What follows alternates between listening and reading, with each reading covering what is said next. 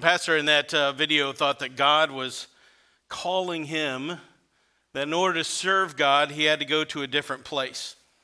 And he learned that God had a mission for him right in his hometown, to the people that he grew up with, to his neighbors, to his family. I want you to know that God may call you to the ends of the earth, but for right now, he is calling you to your family. He is calling you to the people around you. God is calling you. I want you to think about that this morning. The God of the universe wants you to share the good news of his Son. Is that amazing to you? God is calling you. There's no one in this room has escaped that calling. That calling is a universal calling. You don't have to have pastor in front of your name. God has called you. The creator of all things is calling you to share the good news. I don't even get that. I don't even understand that. It just, we fail sometimes and we mess up and we don't do what he wants us to do. And it would seem like it would be a whole lot easier if our creator just made us do what he designed us to do. Wouldn't that be a whole lot easier for us? But he didn't do that, and I don't understand that. There are things in this life that I may never get. I don't truly understand, and I've come to the point in my life and say, I'm okay with that. I'm okay with not understanding or figuring everything out. I'm sure somebody at some time could sit down and explain it to me, and eventually I'd get it, but if I'm honest, sometimes I just don't care to understand. I'll just leave it to the people that are smarter than I am to figure it out.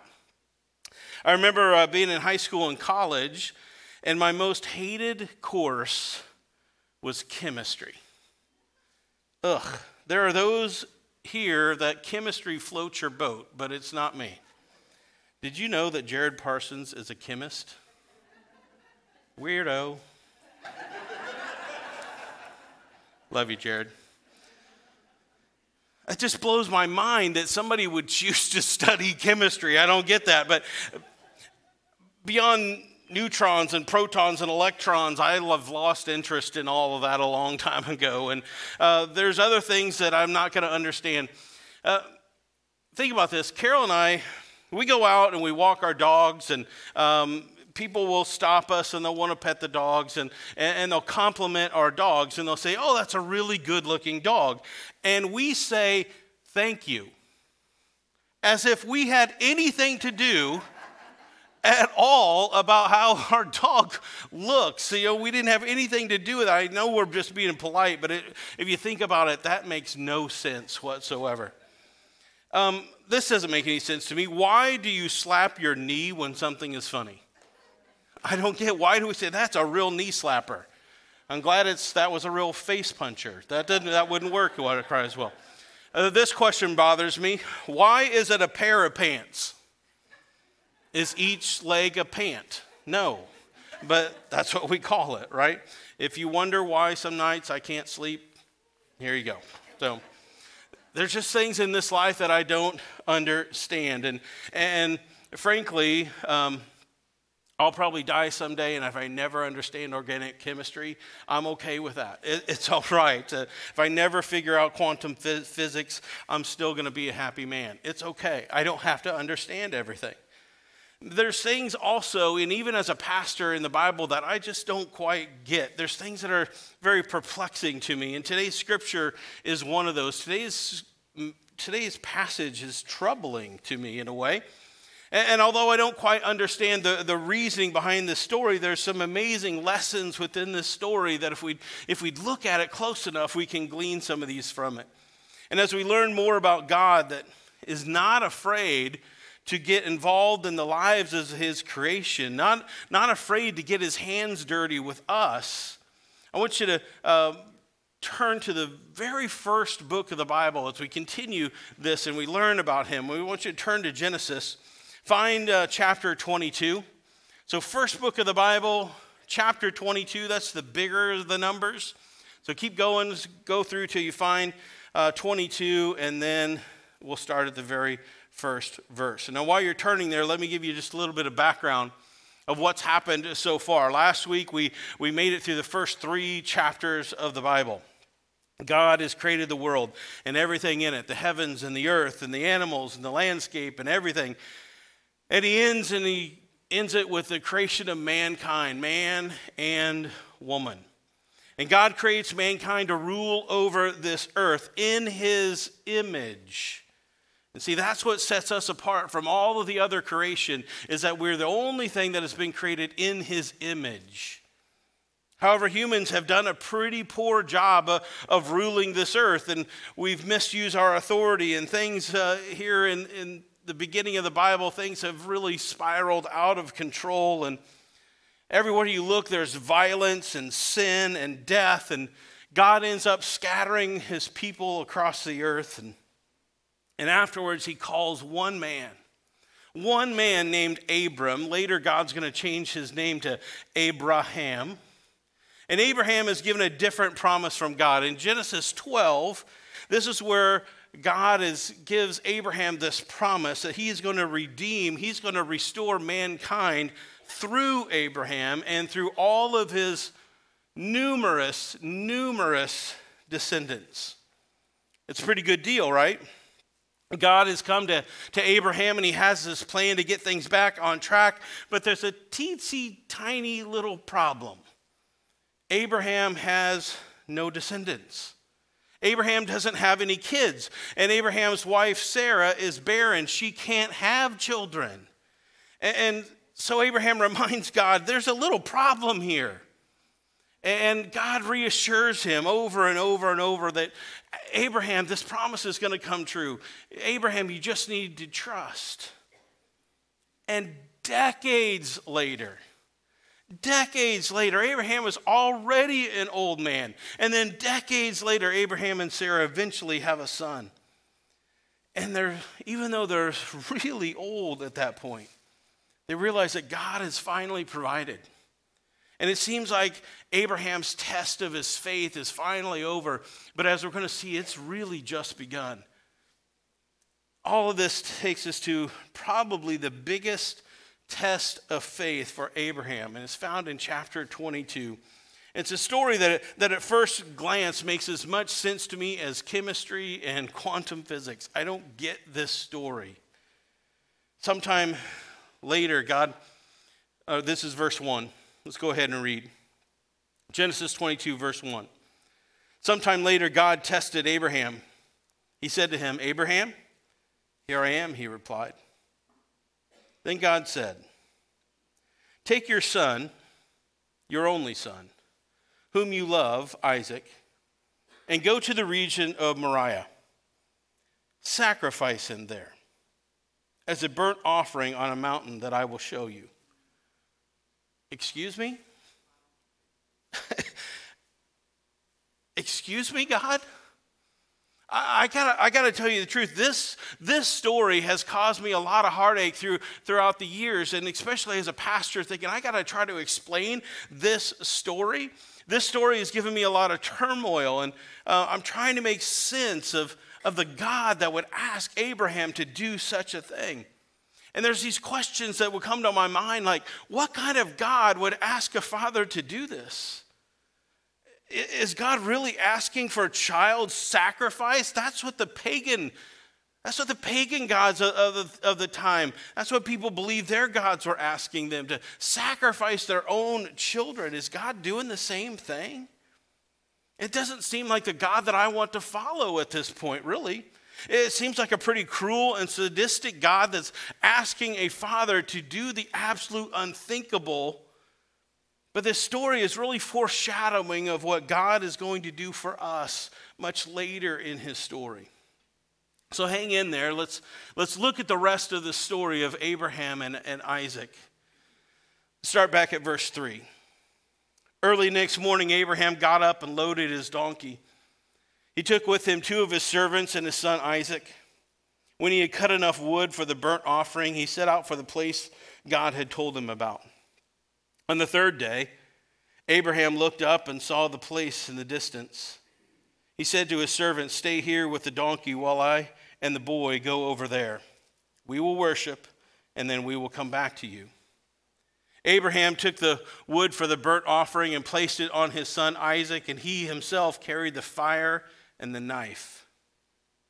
As the two of them went on together, Isaac spoke up and said to his father Abraham, "Father?" "Yes, my son," Abraham replied. "The fire and the wood are here," Isaac said, "but where is the lamb for the burnt offering?"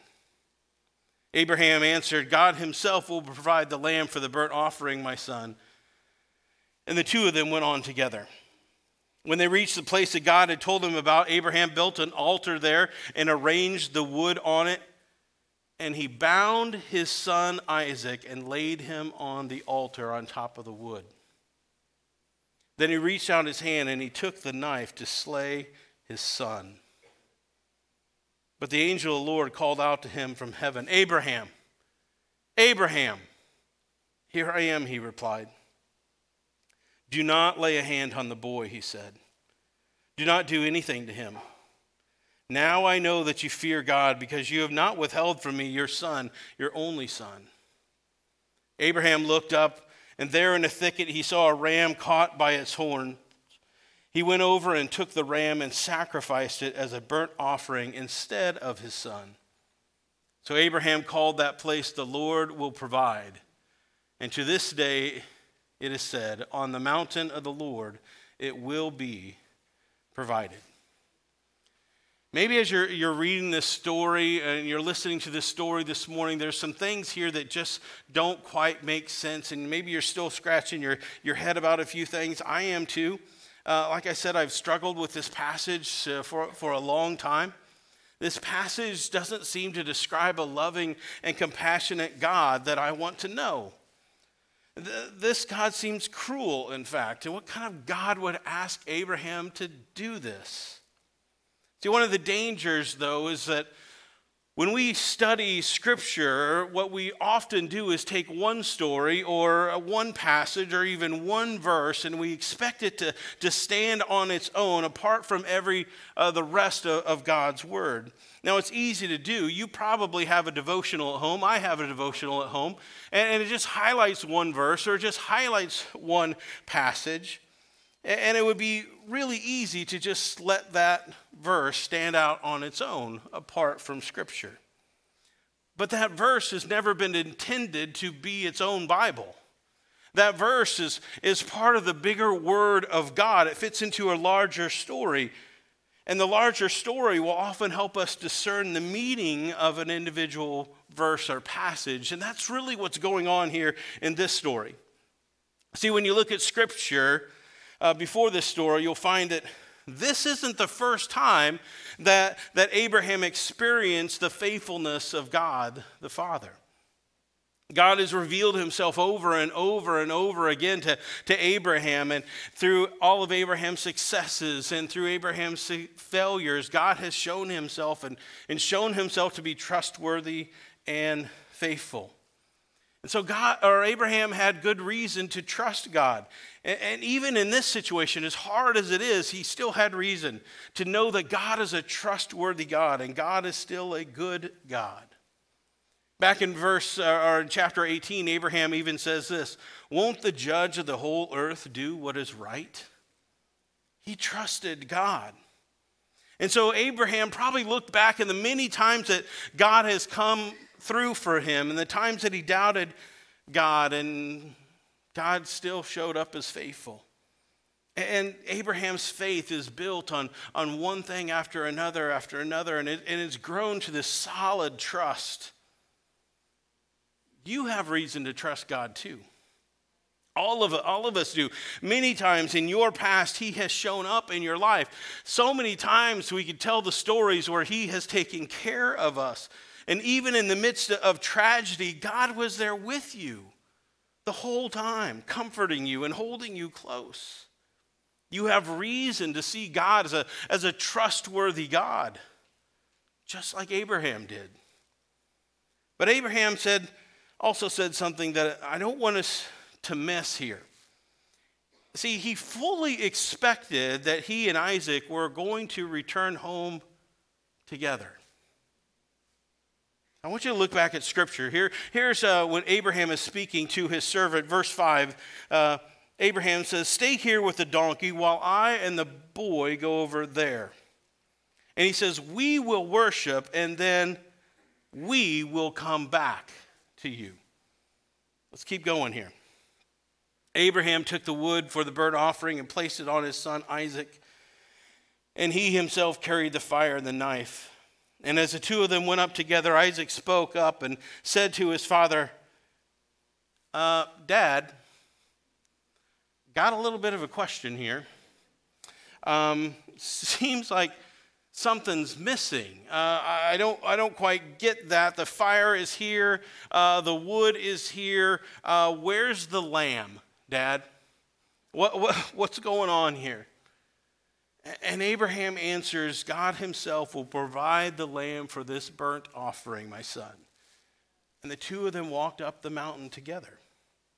See, there's a couple schools of thoughts here. Either Abraham thought that God wasn't actually going to have him sacrifice his son. I mean, why would he? I know God asked him that, but he's probably thinking this is probably not gonna happen because God has promised me descendants as numerous as the stars, and if I don't have a son, I don't have descendants. So this doesn't add up.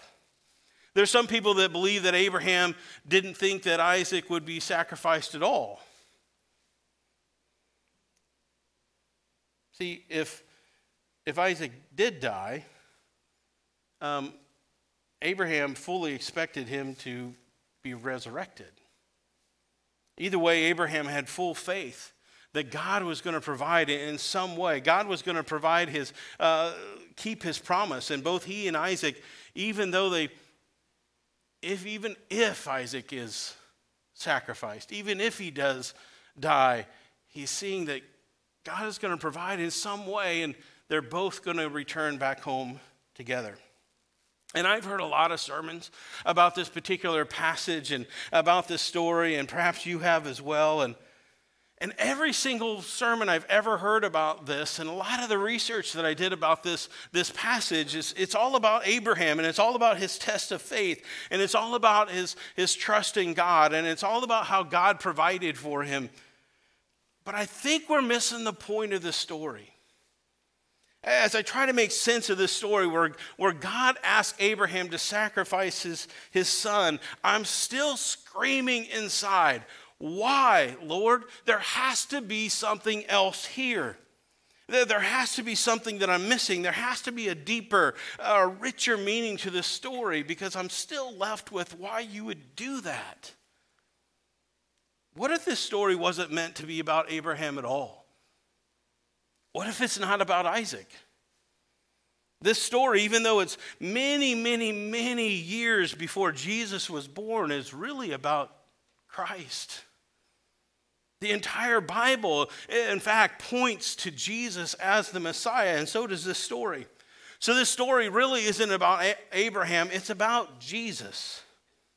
If we look at this story, there's some parallels here with Jesus. And if you're taking notes, get ready. These are going to come pretty fast. Number one, Isaac and Jesus are both the long-awaited, beloved sons. They're the ones that have been waited for a long time. Both of these sons were born in miraculous circumstances. Both were born to mothers that weren't supposed to be able to have children. One was way too old, one was too young. Number two, Abraham was to sacrifice Isaac on Mount Moriah.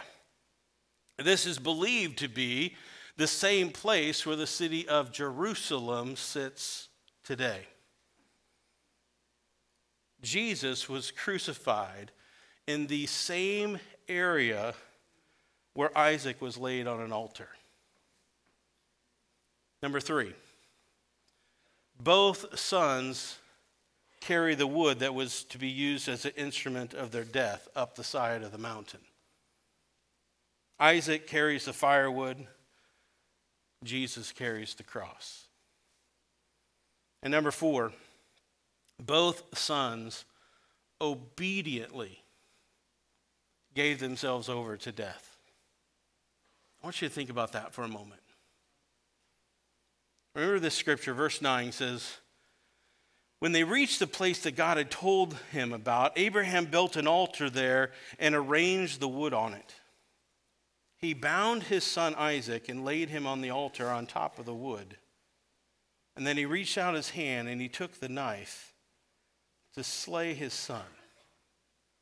Now, there's a couple different opinions here of how old Isaac was during this story. And the story calls him a boy, and so a lot of people think that he was probably about 12, maybe a young teenager.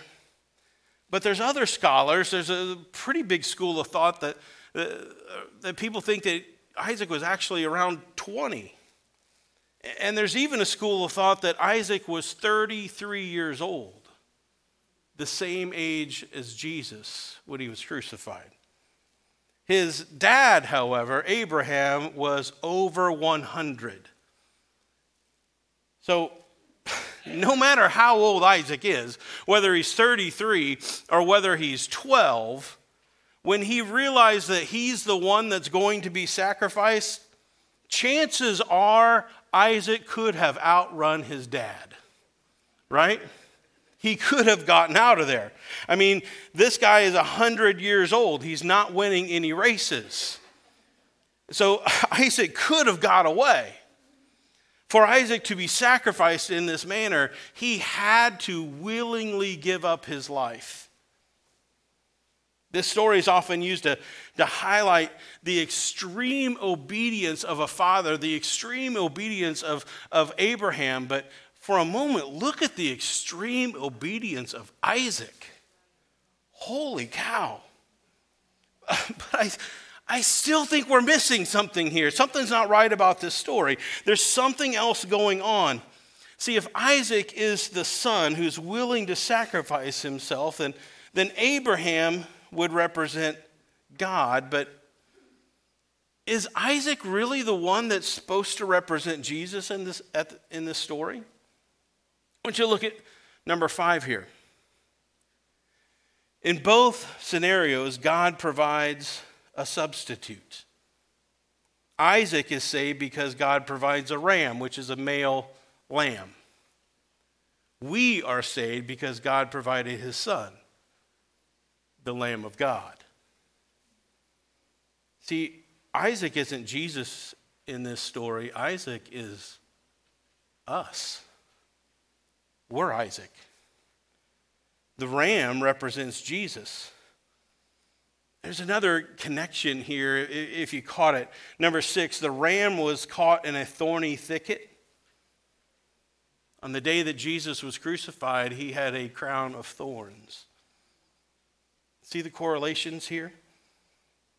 But this is still a disturbing story. And I struggled with it for years. How could a good God ask Abraham to do such a thing, to sacrifice his son?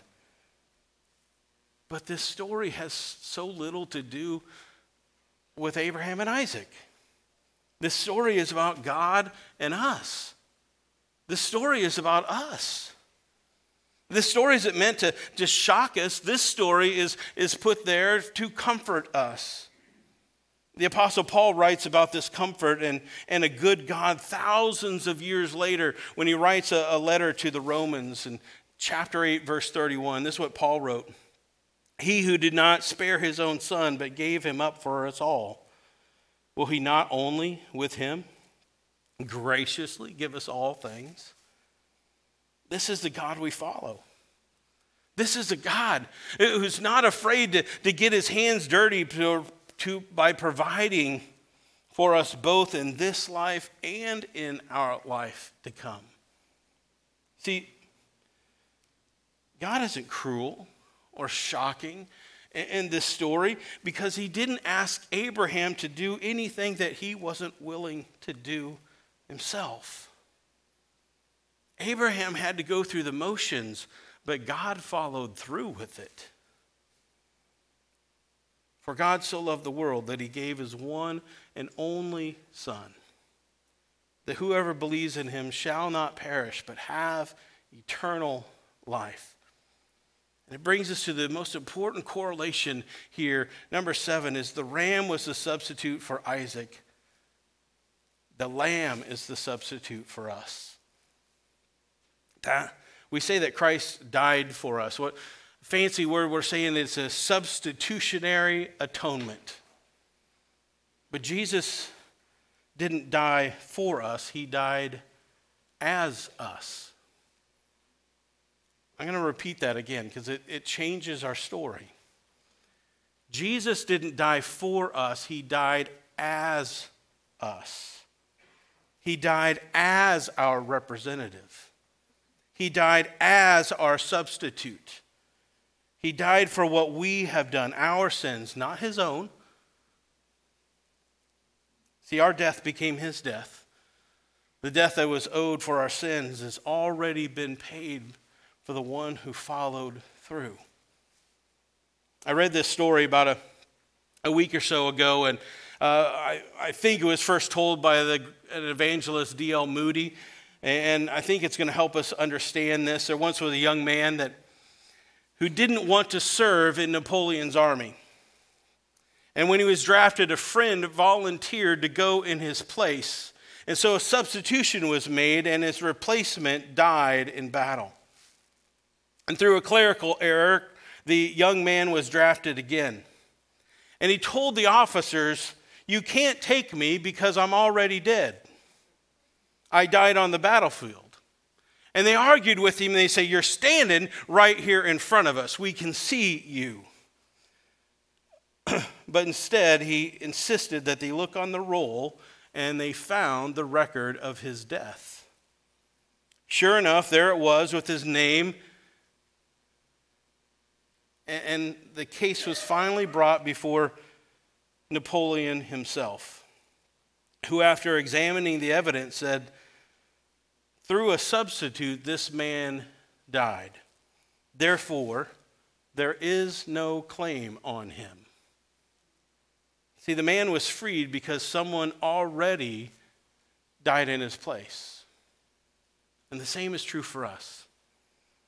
I want you to lessen the significance of the substitutionary atonement of Jesus for us. We have an enemy that hates us. Can you imagine?